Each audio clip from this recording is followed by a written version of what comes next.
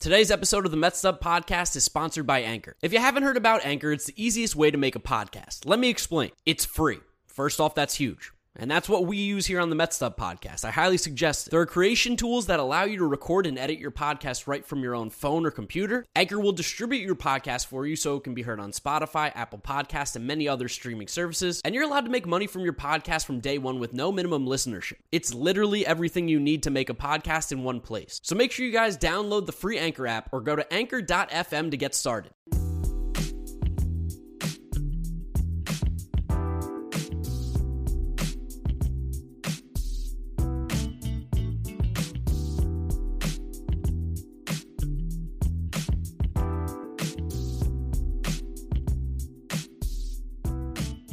Hello, Mets Up fans.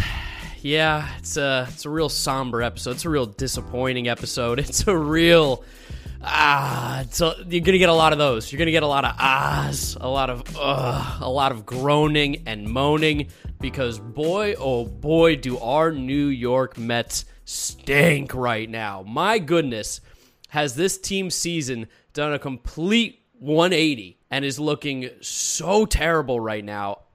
We were kind of negative last episode.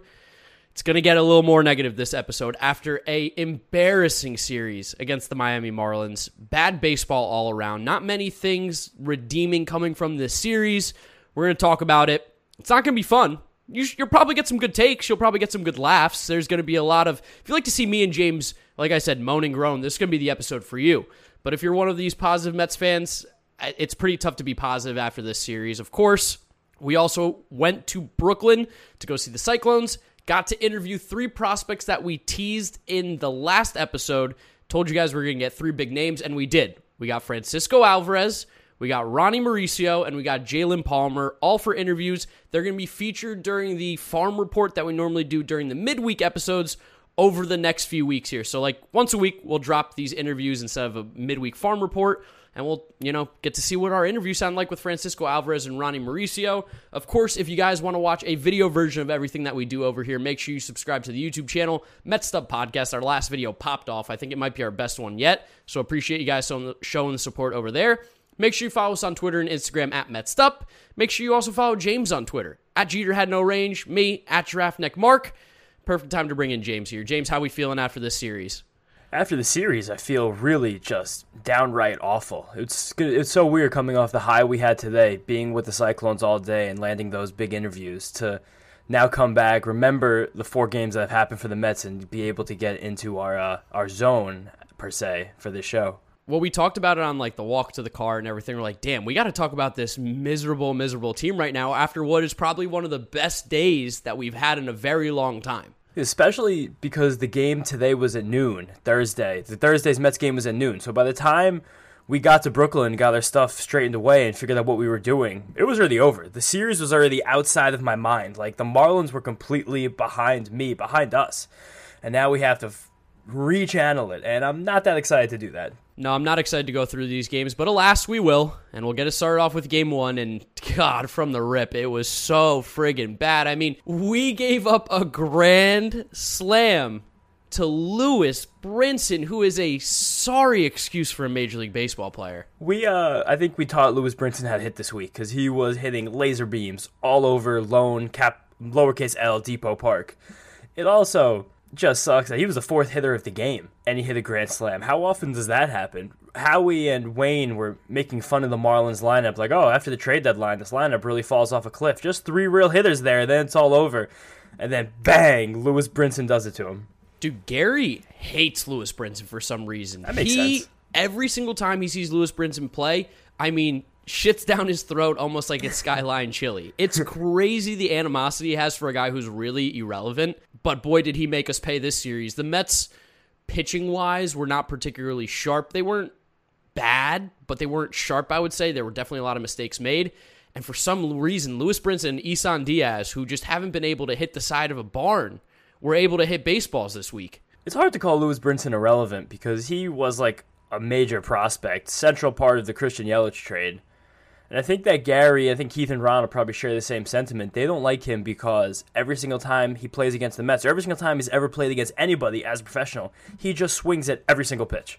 He doesn't take a pitch. He doesn't really care about recognizing a pitch, understanding situation, working a count. He's just there to hack. And this time he did hack. And the shame of it all was that it wasn't even a bad pitch that he hit out. Like, it was 95 on the black. McGill made his pitch, and Lewis Brinson just hit a crazy shot off it. Yeah, I mean, just shouldn't be in that situation anyway against these Marlins hitters. They're just not very good. We talked about it going into the series. Like, this is a team we should beat, but I unfortunately called it to a friggin' T, and I said this is a huge trap game, or trap series, and I'm not feeling good about it. And game one, 4 runs in the first, it's just not the start you want to see. No, the series basically felt over when that ball went over the fence. And the Mets did, like, scratch and claw, like, right afterwards to get back in the game. Javy had the walk, and he scored on the wild pitch, then he was limping around. Drury had an RBI double, then Pete had a home run, and that was all in the next 3 innings. And then that was just complete curtains for the offense after that. The vaunted Marlins bullpen, who could forget them? Can't get any hits off that team. Big names like Anthony Bass. David Hess. The names that you throw out there. Like, they do have a couple good arms. I know you like Bender a lot. I love Bender. Floro's a piece. He saved 2 games against the Mets this week.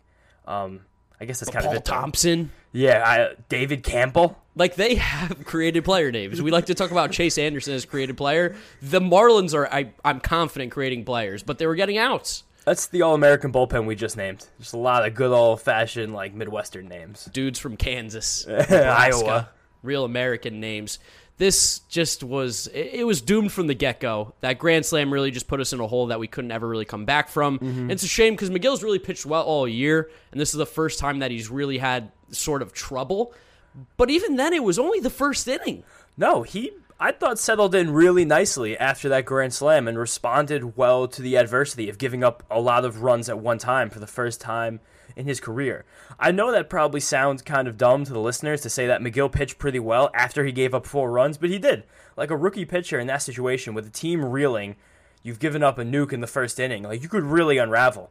But Tyler McGill settled in and gave us much needed length. He got through 5 innings in a way that really was able to help this team without an off day. And I'll say it again, but that pitch to Brinson wasn't even fucking bad. It reminded me so much of that Marcell Ozuna home run off of Edwin last year in the 9th inning. Why you gotta do that to me? Why you gotta make me remember that when I'm already down? It's late. It was the same thing, though. It was just a fastball on the black that he just went with. He took it where it had to go. And only 3 of those runs were earned because of the James McCann interference, which was the most lackadaisical catcher's interference I've ever seen. I've never seen a catcher interference not be met by some type of argument, either from the pitcher, the catcher, or the bench. Everyone's like, oh yeah, that was interference. McCann's like, I interfered. I interfered. Go take your base. I'm sorry. My bad. Won't happen again. But then he kind of changed his pitch mix a little bit after the first inning. He went very, very changeup heavy. Actually threw more changeups than fastballs from the first inning on, which is a big change from the guy we've seen, because I've said it over and over again in this podcast, breaking down his starts, that he has been like living in that 60% fastball zone. And he also kind of gave up on his slider after the first inning. He threw 6 of the 12 he threw the entire game in that inning alone. So Tyler McGill now has completely fallen in love with his changeup, as am I. The pitch is gross. Again, I'll say it, as I've said every single time, it's shocking that no one said this changeup was such a weapon before he came up. And like, it's really cool that even though he only has 3 pitches and really only able to focus in on 2, he has not been predictable with them, which is like the main reason he's finding success at such a young age. And that's a veteran move from a young pitcher, something that makes me feel really confident in the future of Tyler McGill. Yeah, if you want to take some positive out of it, it's that, like you said, it's a cop-out, but he did pitch well after giving up 4. He did. Which, whatever you want to take from that, from a young pitcher, I think it's important to see that he didn't give up, especially when we've had guys like Steven Matz, who were known to avalanche. So he didn't avalanche. That's big. David Peterson, king of the avalanche. Yeah, we have some young pitchers that have had some trouble with that in the past. He fought back. He didn't have his best stuff, but he still relatively kept us close. Relatively, against this Marlins team, and Jesus Luzardo, who looked all right, nothing special. Yeah, it's the first time Jesus Luzardo started the game in 2 months, so I was hoping that we'd be able to hit him a little bit, and it did feel like we were chipping away and making him work a lot in that 2nd, 3rd, and 4th inning. We just couldn't, or 3rd, 4th, and 5th, whenever we scored the runs. It just wasn't like enough to really knock him out of his zone. It's RISP again. The RISP is just so... I don't even know anymore. It's got to be so in this team's head. It's got to be a mental block. 100%. There's no doubt in my mind it's a mental block. Every time they step up with runners in scoring position, it's like, these guys tighten up. We're back to the start of the year. Go figure that this New York Mets team right now, this healthier team, lost a series against the Marlins.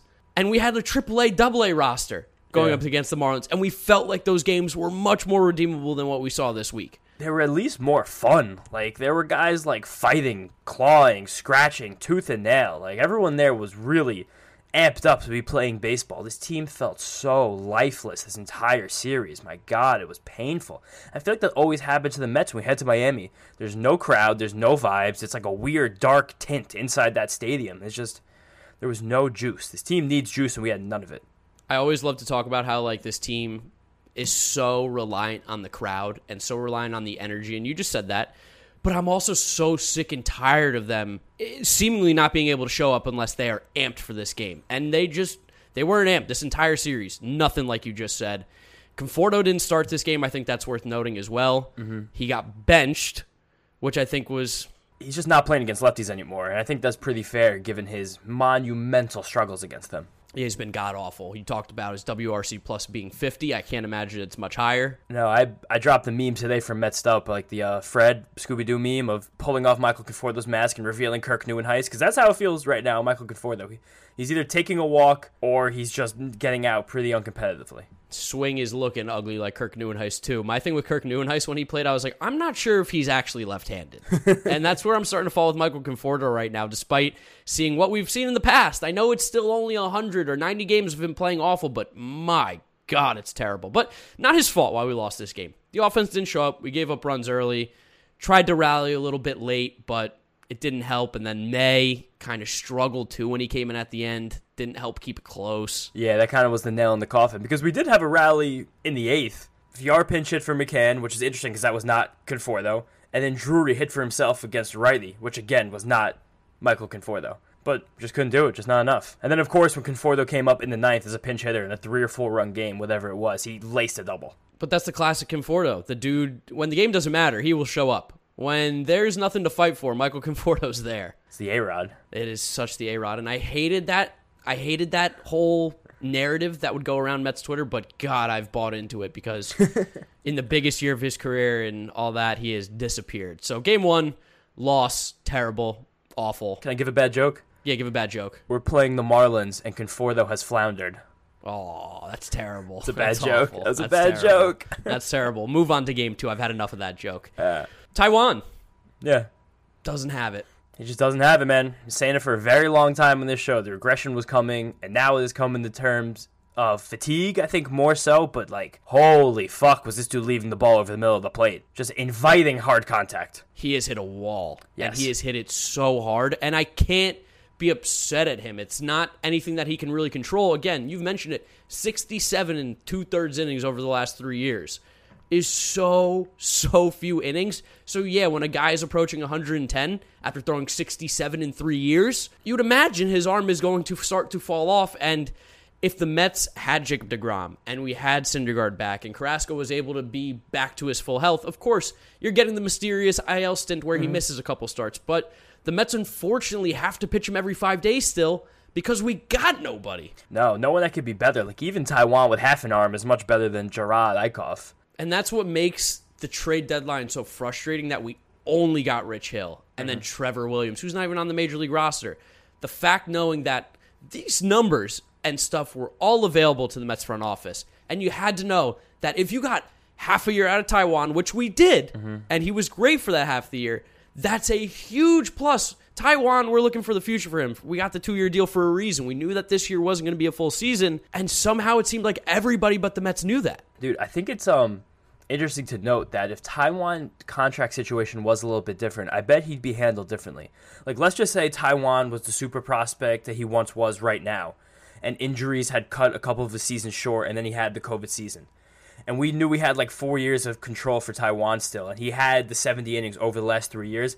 I bet he would have hit a hard cap around 100 or 110. But I don't think that the Mets management really cares if his arm falls off, you know? They're doing everything they can. Not everything I think they're doing as much as they think they should be doing to try and win the division this season. And that starts with Taijuan Walker pitching every 5th day.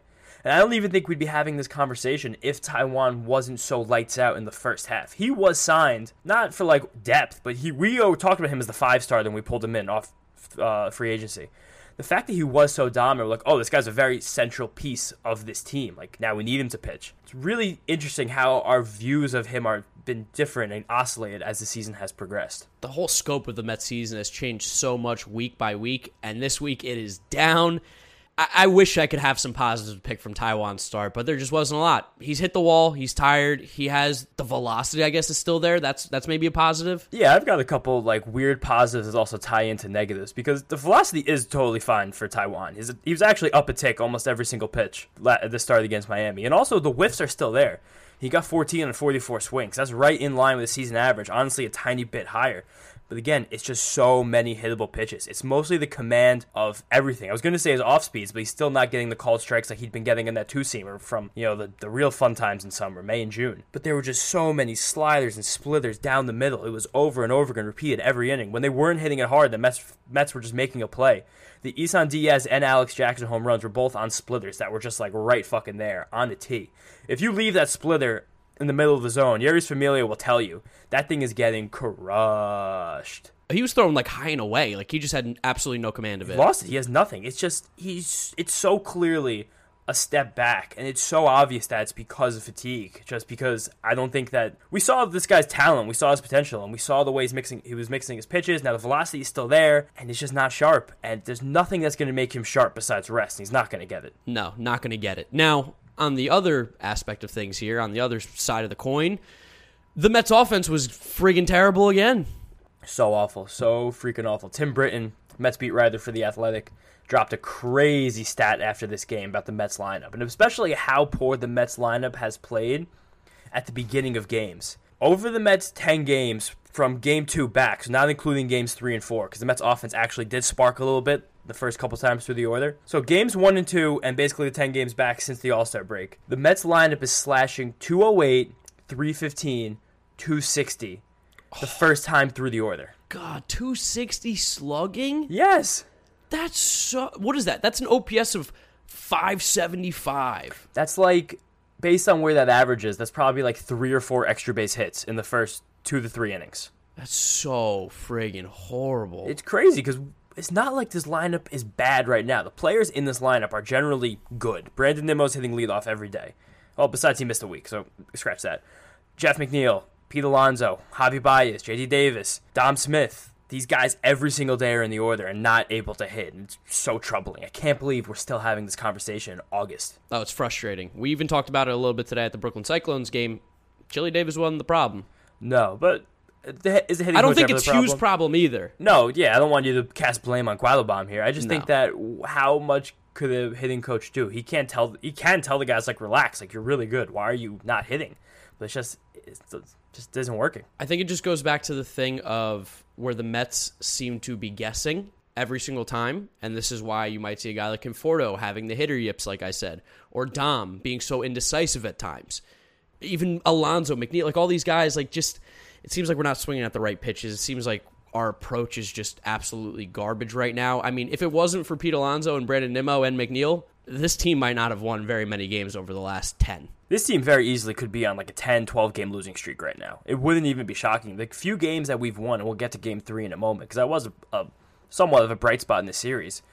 It just seems like such a miracle when we win a game. And it shouldn't with this lineup. When's the last easy Mets win? Last easy Mets win. It wasn't this series. It Toronto? wasn't last series. It has to have been Toronto. Yeah. We're getting screwed up the schedule again. Who did we play in between Toronto and Cincinnati? Last weekday series. Was it the Braves? The 5-game series against the Braves. Those were difficult games. Didn't score a lot of runs either then. No, really scratched and clawed. This offense, man, it's rough. I mean, JD, we also got a little insight with him that his hand had been bothering him. That's why he didn't play against the Reds. Mm-hmm. And it looks like his hand's bothering him again because his swings have been god-awful too. Yeah, he like swung right through a 91-mile-an-hour fastball down the dick, and he was like, it's my hand. I was like, why are you in the lineup then? Yeah, if you're hurt, you can't be playing. And if the Mets knew he's hurt, how do we not go get a third baseman? I don't know, man. I'm sorry. Like, I hate being this guy. I really do. And, of course, Monday morning quarterback, whatever you want to call it. Hindsight's 20/20, but damn, that Mets deadline's looking worse and worse as the days go on. You know what's the worst part of this whole deadline and something that I thought about in between you dropping me off from the Cyclones game and then us starting this recording? It's a really sick, disgusting thought, I'm going to tell you, and you're just going to really hurt, but Oh, boy. watching highlights from the Bronx tonight and seeing Joey Gallo hit like a big home run to give the Yankees a win. The Yankees had the deadline that everyone thought the Mets were going to have, and they're now parlaying it into massive success and a hot streak that is a good chance propels them to the postseason.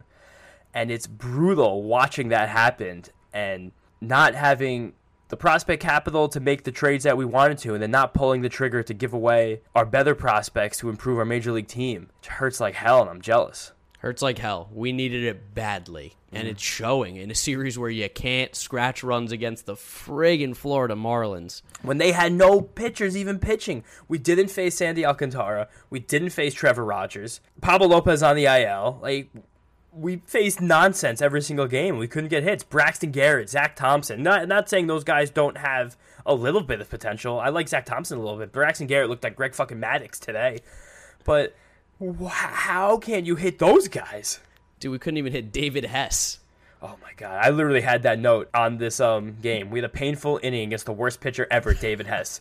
A career ERA, I think, like in the 6s. That's awesome. That's sick. I love to hear that too. Lugo starting to scare me a little bit. Well, I don't know if he's starting to scare you. It's just he dies once he hits like 20 pitches now, and the Mets are still committed to using him as a multi-inning dude, and he just isn't that. Like, he had a super clean first inning. I believe that was the 7th. And they trotted him back out, and he was way off. He couldn't locate anything. I think Castro was on the COVID IL technically still. I think he came off the next game, and of course we find out that Diaz is also gone for paternity leave. Yeah. I don't think that really mattered in game 2, but maybe a little bit. I don't know. They were trying to maximize their arms as much as possible. Mets bullpen, that would have also been nice to add a little bit too in the deadline. Like, the Mets just got the one thing that I think was probably our least concern, which was Javy Baez to play shortstop. Yeah, it's almost like the curse for us, like, not wanting Adam Frazier. Now we got the anti-Adam Frazier, who's probably still worth like the same amount in like WAR, you know? Yeah. Man, it's so frustrating. It's so frustrating to just have to go through these games. It's painful. It is so painful because I hate being negative. One of the best memes I saw that came out of this series from Mets Twitter. I forgot who posted it, and I really apologize because I like to give people credit when they post funny stuff on the internet, but it was Curb Your Enthusiasm, a scene where Larry David's walking out of lunch with Richard Lewis, and he goes, "Fuck you, I'll see you tomorrow." That was this entire series. That's how I feel watching those Fuck Mets. Fuck you guys, and I'll see you tomorrow. Luckily for us, the next day, at least the Mets won. At least the Mets won, but, like, God, we made it so hard. So difficult.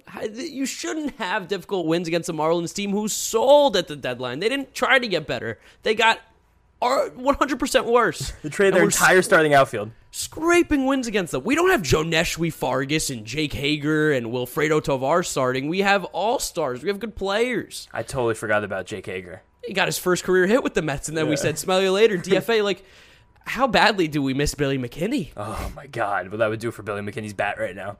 Billy friggin' bombs, man. Oh, this game, at least, like, the offense made moves early. Like, Dom, Javy, and Conforto all loaded the bases with no outs. I believe it was the second inning, and all three actually came around to score. Miracle. Yeah, just ring the bell. Like, we did it. Like, everyone, Merry Christmas, Sayonara, Happy New Year's. Like, let's have a parade. But it was all complete nonsense. Like, it wasn't actually hits or, like, a ball in the gap, something that we've really cried for in April when we hadn't seen one in felt like weeks.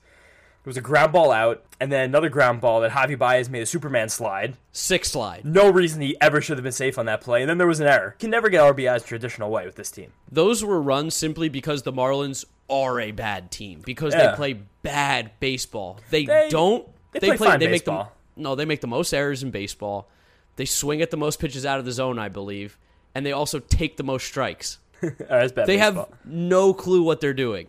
I've always said Donnie Baseball is a god-awful manager. If you ever wanted proof, it's there. You know what they do well, though? Mel Stottlemyre Jr. He's great. He wasn't even here this series. Donnie Baseball was in the health and safety protocols. No, I know that, but I'm just saying it's still his responsibility. When Luis Rojas steps out and Dave Joust wins a game, we love Dave Joust, but this is Rojas' team still. A big positive from this game was Carrasco. He again just looked very good. Looked like the top 30 pitcher in baseball he's been for the last 5 years. He did lose it for sure around 50 pitches once that fifth inning got kind of dicey, and that's because he's still building up. His team is not going to let him go very far past that, especially since he's now shown to struggle at that point, and he's just not going to see a lineup for the third time. He doesn't really seem to have the command of all of his pitches yet. I mentioned last week how Carrasco was throwing all sinkers. That was his thing. This game, it was all sliders. Threw it like 50% of the time, which is something he's done in the past, and he's seen a lot of success while doing it. And I think it's an avenue that could make him an incredibly successful starting pitcher. He got 8 whiffs on him and 20 swings, which is just fire flames. That's amazing.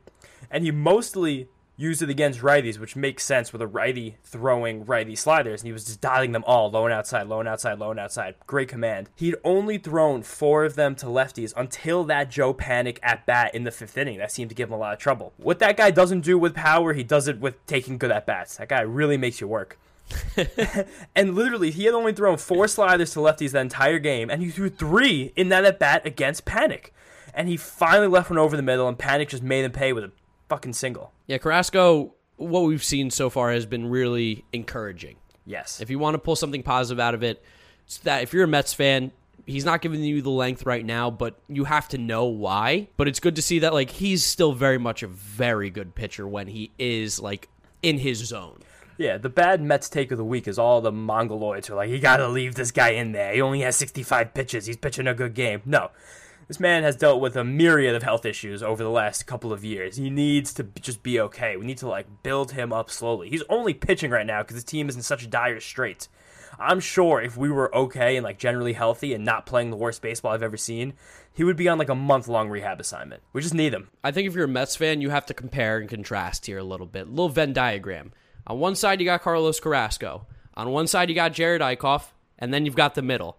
Jared Eichhoff is going to give up 10 runs. He's going to stink up the place, and you're going to want to jump off the roof of your building. Carlos Carrasco is going to throw, and he's going to pitch pretty well. He's going to give you a chance, and you go, hey, there's a competent MLB pitcher. The middle, they're going to go 3 or 4 innings. Yeah. They're going to throw the same length, but one's going to give you a chance to win, and one is completely fucking terrible. I like giving a visual to the podcast listeners at home. That's a good. That'll play way better on YouTube. Yes. Yeah.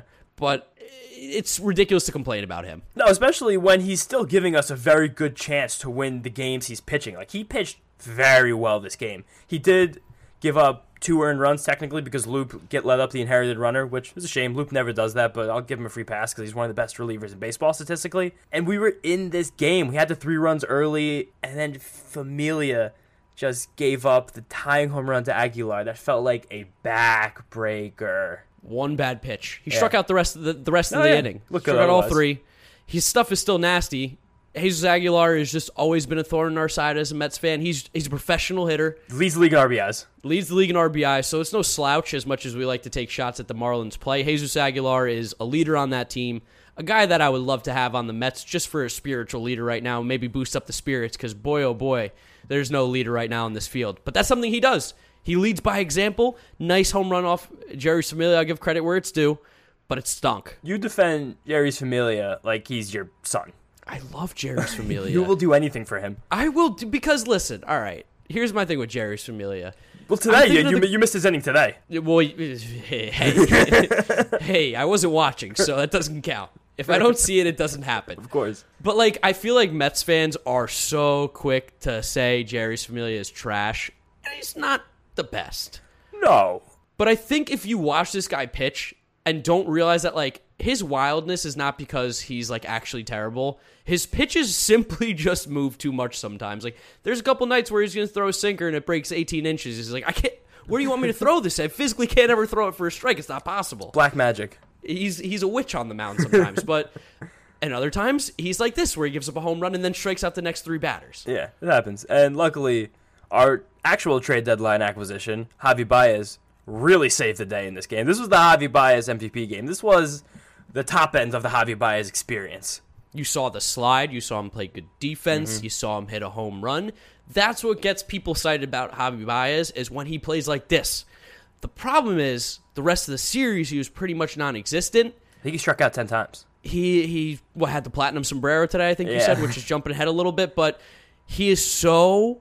What's the word where you're all over the place? Inconsistent. Inconsistent? No. Volatile. Yeah, volatile. He's so a volatile player. So you're going to get the good, you're going to get the bad.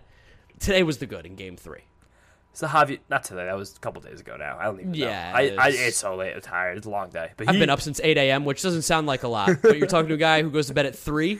So I'm running on 5 hours of sleep, a long day in the sun. I'm dying.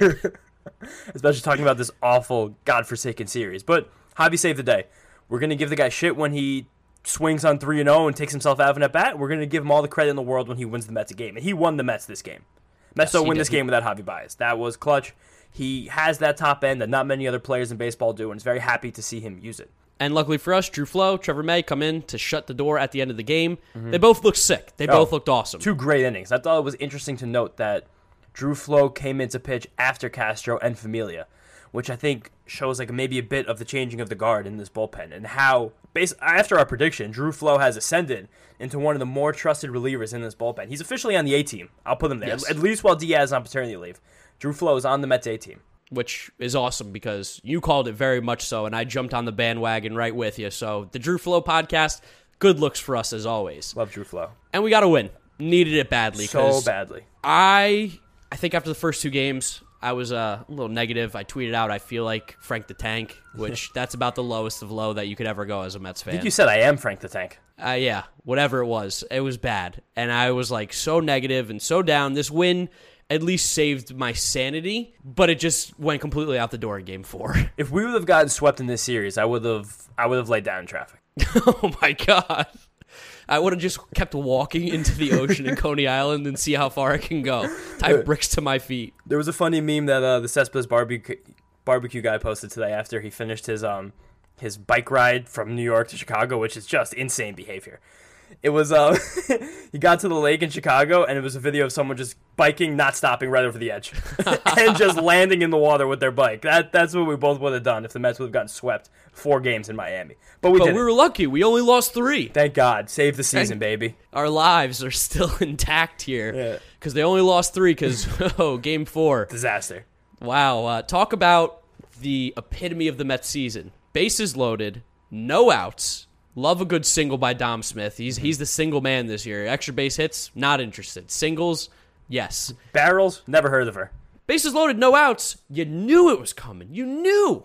JD strikes out. Javy Baez has an uncompetitive at-bat. When Javy Baez stepped to the plate, there was a 100% chance the Mets were not scoring a run. Oh, yeah. Factual. Especially after hitting the game-winning home run the day before. He was so excited to just catapult the Mets season with another first-inning grand slam. And he was just swinging out of his shoes when the Mets, Javy Baez. All we needed was a fly ball. And then Conforto came up, and, I mean, come on. You really think Michael Conforto is going to be able to score a run? Now, he did work the count 2-0. He did. He did get screwed on a low strike call that was a ball, which then he got it to 3-1.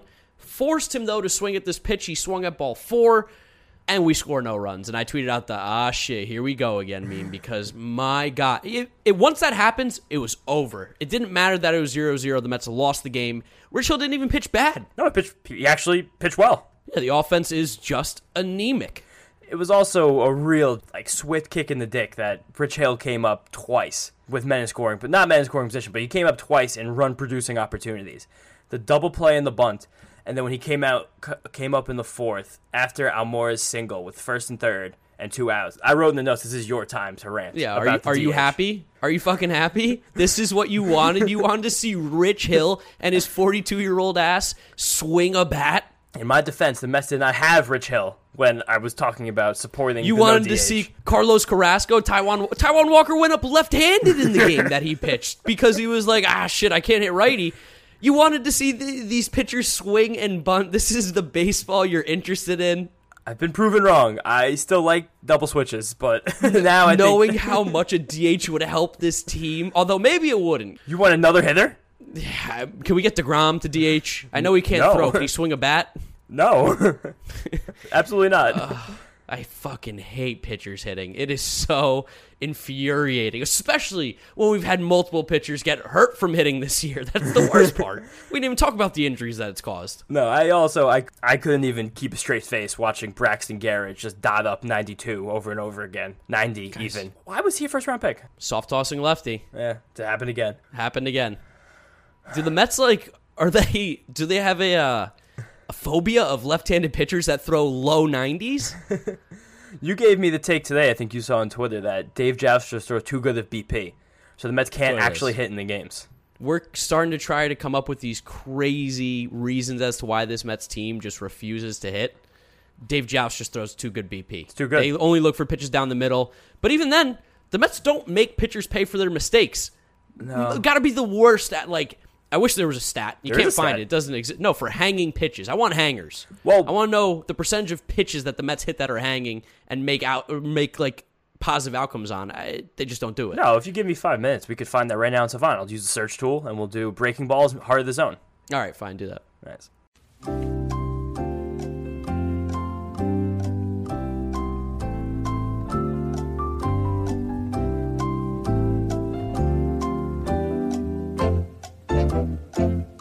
The Mets have the 7th lowest WOBA on breaking pitches down the middle. Sick. That's dope. Can you tell me the teams underneath the Mets? Just interested. It varies actually, because some of these are pretty bad, but some of these are actually quite good. The worst by far is the San Diego Padres, which is shocking. 236 WOBA on breaking balls in the heart of the zone, and then Dodgers are second to worst. Then Yankees, White Sox, Brewers, Rays. Well, wait, for the worst? Shockingly, yes, those are the worst. Those are the lowest. Those are all good teams. I'm so confused. Yeah, maybe they just hit the other pitches way better. Yeah, probably. All right. Anyway, we dove deep into the numbers. It clearly is non-conclusive as to whether or not this is actually important, but it's true the Mets don't do it. Yes, and all of those teams do have pretty big gaps between their WOBAs and their ex-WOBAs. The Mets, of course, do not. So a lot of those, especially the Padres, Yankees especially, wow, and the Rays, it seems like a lot of it's attributed to bad batted ball luck. Yeah. Well, Mets don't have any of that. Mets have no good luck nor bad luck. They just don't I'd hit love the to ball have hard. some bad luck right now. Oh, bad luck would be sick. Hitting the ball hard and someone making a play? It's so much worse to just stink Yes, and Mets than to have bad luck. dead as a doornail. We did have a little bit of life in the 7th. Loaded the bases after the VR. VR had the ribby single, gave us a tiny bit of life, like a tiniest little bit of shot of life. If we were on the machine at the hospital, we'd be like beep, boop, beep. There's a little bit of life, and then Dom puts one to the track on an 0-2 pitch against my guy David fucking Hess, worst pitcher in baseball. I mean, Dom, man, when's the last time that guy really hit a ball hard? It just doesn't feel like often anymore. September 08. We just got it feels like the old Dom's back a little bit here. The guy who is a singles hitter will walk occasionally. The old Dom can mean like a really good Dom or a really bad Dom. You have to specify the old Dom when you say that now. The Dom that did not sleep well. Yeah, sleep apnea Dom. Is this whole team not sleeping? Are they not getting are they not eating the right foods? We're clearly not stretching and drinking water. We know that. There's something what else is going dramatically on? wrong with what this team does between the hours of 11 and 5. I would love to just be a fly on the wall and see what's going on, because it's just got to be incorrect. It's creepy as fuck. Well, all right, fine. It is creepy. Let's pick up a positive here. Castro, Yeah. good inning. No, seems pretty back. 2 days in a row, we get clean innings. Stuff all seems good. Command's back. Relievers just kind of do this. You'll just have to be really bad for a few weeks, and it looks like the world is crashing down. But they're all just high variance players. They throw really hard for a short period of time. Sometimes you're good. Sometimes you're bad. Which is why I think Castro's probably getting bumped down a little bit, and you're Yeah. seeing Drew Flow come up. I think Drew Flow is just a little more consistent, and you know what you're going to get on a given day out of him pretty safely. Miguel Castro has the option to be unhittable, but he also has the option where he walks the bases loaded to Vladimir Gutierrez. Yeah, it happens. All these things happen within Miguel Castro's range of outcomes, and that's a Yeah. wild ride that the Mets take very often. Now, let's talk about my guy that I defend. Yeah, Jerry Familia did not have it. certainly did not have. He did the classic Familia, the walk single single. Usually it's a walk walk single, or a single walk walk, or a walk walk walk. But today it was a walk single, and it's to friggin' Lewis Brinson. Dude, it was 109 off the bat. That was a laser beam. The Mets might single-handedly be responsible for reviving Lewis Brinson's career. You want to talk about dead as a doornail. Yeah. That guy is only playing because they traded away every other outfielder in this organization. The other option's Magneuris Sierra, who's essentially a 12-year-old playing center field. He's a good defender, damn. He would be the most physically mature 12-year-old I've ever seen. He could throw the ball farther than he can hit it. That's probably completely true. But if this actually becomes a turning point in Lewis Brinson's career, I'm going to be irate. I'm going to be so freaking There should mad. be no turning point. He's bad. But the Mets, like we said at the beginning, made him look not bad. Made him look okay. Oh, he looked fine. And we did make some noise in the 9th off of my guy Anthony Bender, who I shouted out in this podcast in May. I really called the Anthony Bender come up. That was crazy. But it's just really bittersweet when the Mets have a rally and Albert Almora is up. Brandon Drury just got an infield single. Kevin Pillar is on deck. It's what are we doing here? Nothing's going to happen. When did Albert Almora get back on this team, by the way? 2 days ago. I completely forgot he existed for a bit, and I think my life was better when Albert Almora was out of my brain. I had a moment this series where I was thinking, wow, if only we had Jose Peraza on this roster. Oh, It's such a gross place to be. Albert Almora. And by the way, we're only still in that inning because the Marlins made 2 errors. Yeah, they just were incompetent. Bad baseball team. It's just simply that way. Moral of the story, we're in trouble. Just to transition to our Phillies preview, I am petrified of what's going to happen this weekend. I don't want to say it because I have respect for myself, but I am shaking in my boots to face the Phillies. To all the listeners at home, I've been trying to egg Mark to go to this game tomorrow night, and he gave me a vivacious no. No, there's no chance. There's no chance. I am not welcome in the city of Philadelphia. I've said a lot of really bad things about the people, the city, their culture, their food. I take a shot any chance I can because I believe it. That place is a cesspool. That's where the human trash goes to live. They're a bunch of mutants, and it's the asshole of America. They want to talk about Jersey being the armpit. At least we're not the asshole. You guys ate shit. There was a guy who literally ate horse shit. That was Cleveland. When the Eagles won the Super Bowl. Oh, really? Cleveland, they ate horseshit. I think you're possibly mixing up two stories. Because Cleveland, 100%, after the Cavs won the championship, someone ate horseshit on a street. No, I think they copied the Eagles. I think they were like, we got to do crazy stuff. No, the Cavs won before the Eagles. You fucking mental mort. What are you talking about? There's no way. I am so positive. You don't live on the internet and not know who ate shit. It was the fucking Cavs, man. All right, I'm looking this up right now. We're taking another Jeopardy break here.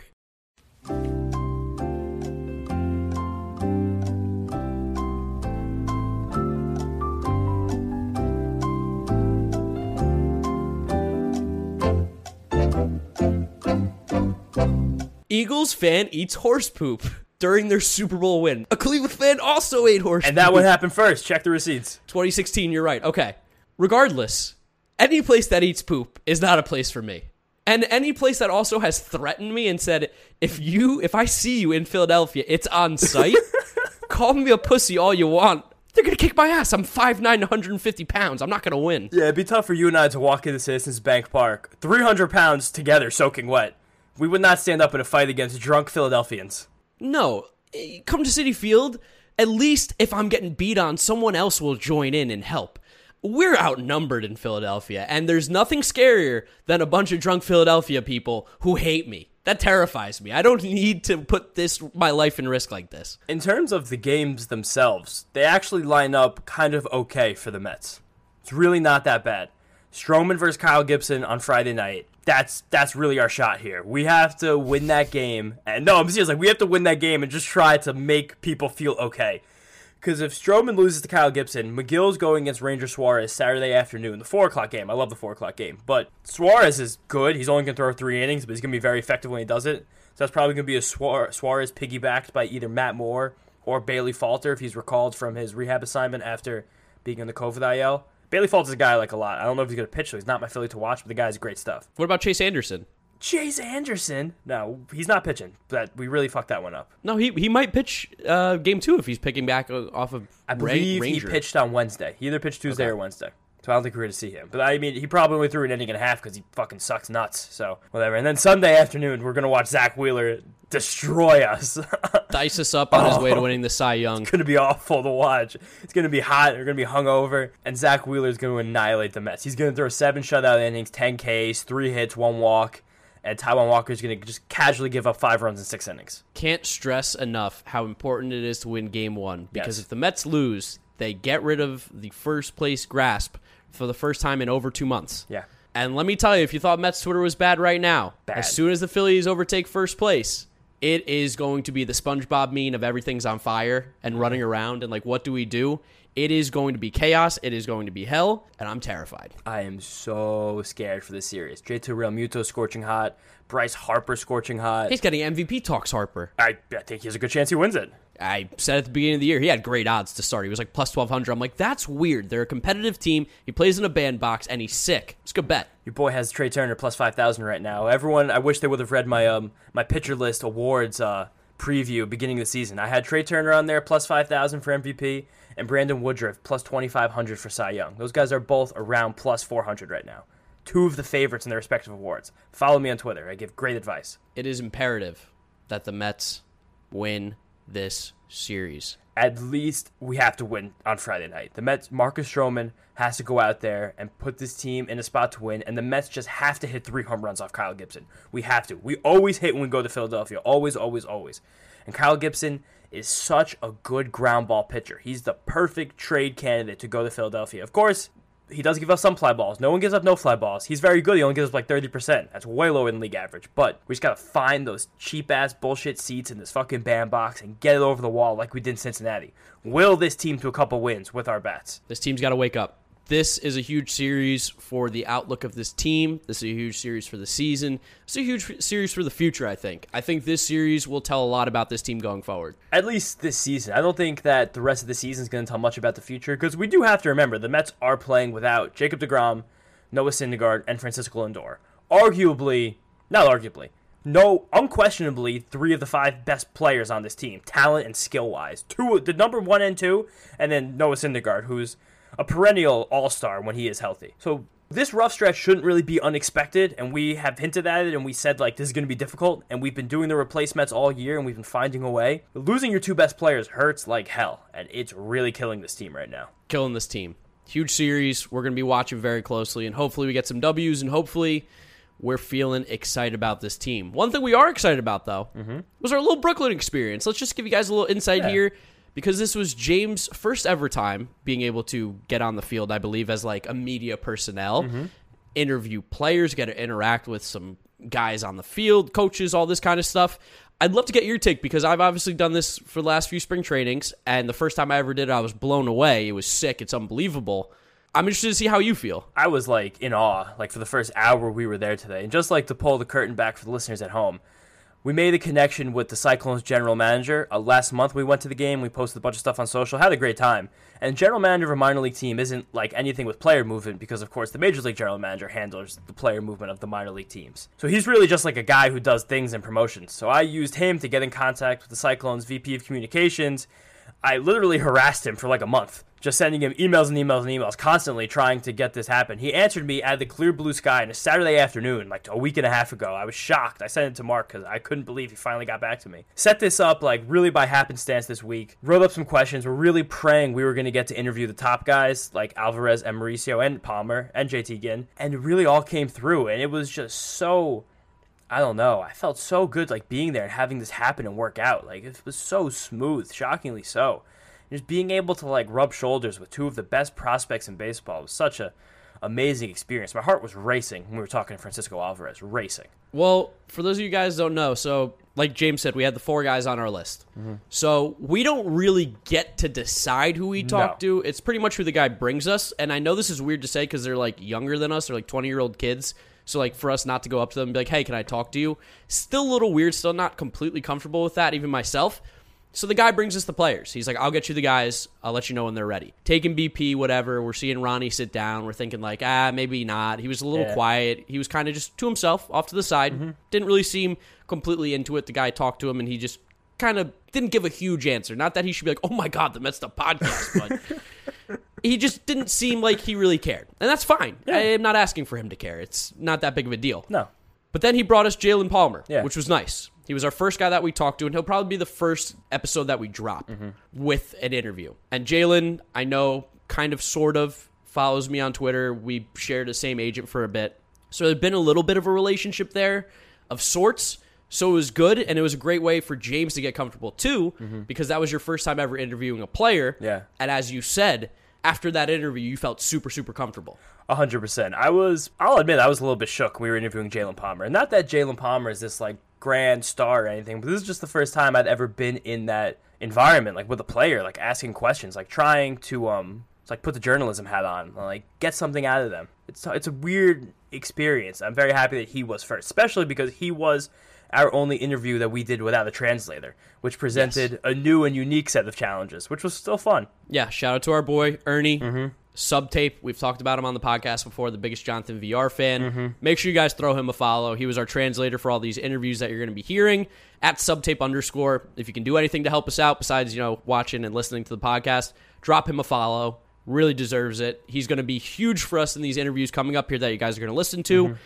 Super exciting stuff. All really good interviews. Jalen, of course, going to be all English, so that'll probably be like the easiest to follow. Yeah. But we got some great answers out of Ronnie Mauricio, who we were told was a little, I don't want to say stiff, but a little hesitant at times, a little shy. I would call him shy, yeah. Especially talking to two guys who speaking to them in a different language, you know? It's hard to communicate like that, and the Cyclones people told us that these guys, especially Ronnie and Francisco, they get interviewed all the time. There's journalists, reporters, bloggers, podcasters, beat writers knocking on their door every single day to talk to these guys. So I understand their hesitancy to just do it again, you know, because it seems like everyone probably asked them the same 5 questions.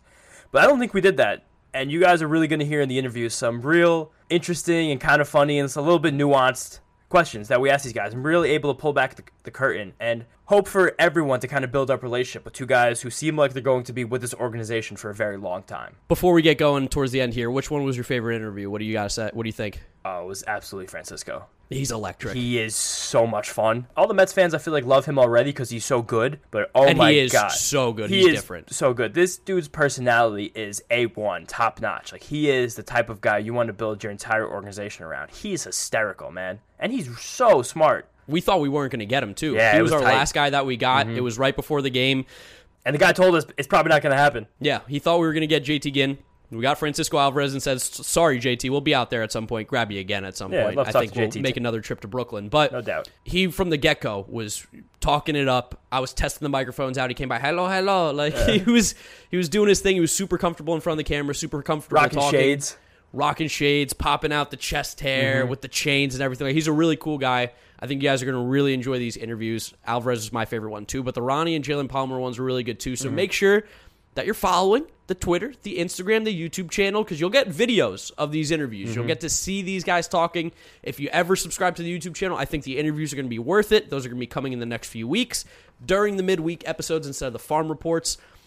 Of course, you'll be able to listen to the audio version as well if YouTube's not your thing. But again, I really do think the video version will be the best way to watch those kinds of episodes. 100%. And before we start the sign off here, I want to shout out the Brooklyn Cyclones for being very accommodating to us, giving us media passes. Got to hang out in the field for hours. We watched BP live, which was such an amazing experience. Listening to Francisco Alvarez and Ronnie Mauricio hit baseballs was jaw-dropping, awe-inspiring. It just sounded different off their bat. Well, I've told you, and I don't think you can really understand it until you actually experience it. Yeah. I told you about my list of guys that take BP differently, and you can see it. It's so obvious. It's instant. You're like, that ball's hit different. Yeah, that guy is different. It's a little bit different when Francisco Alvarez is hitting ropes into the left field gap, and No Glove Joe or Joey No Gloves. Joey No Gloves. Joe Swoozy. Joe Swoozy. He had a great game today when we were there. Hit a triple, 2 RBIs, made a diving play in right field. Seems like a fine little single A player, but the ball just sounds very different coming off his bat than Francisco Alvarez.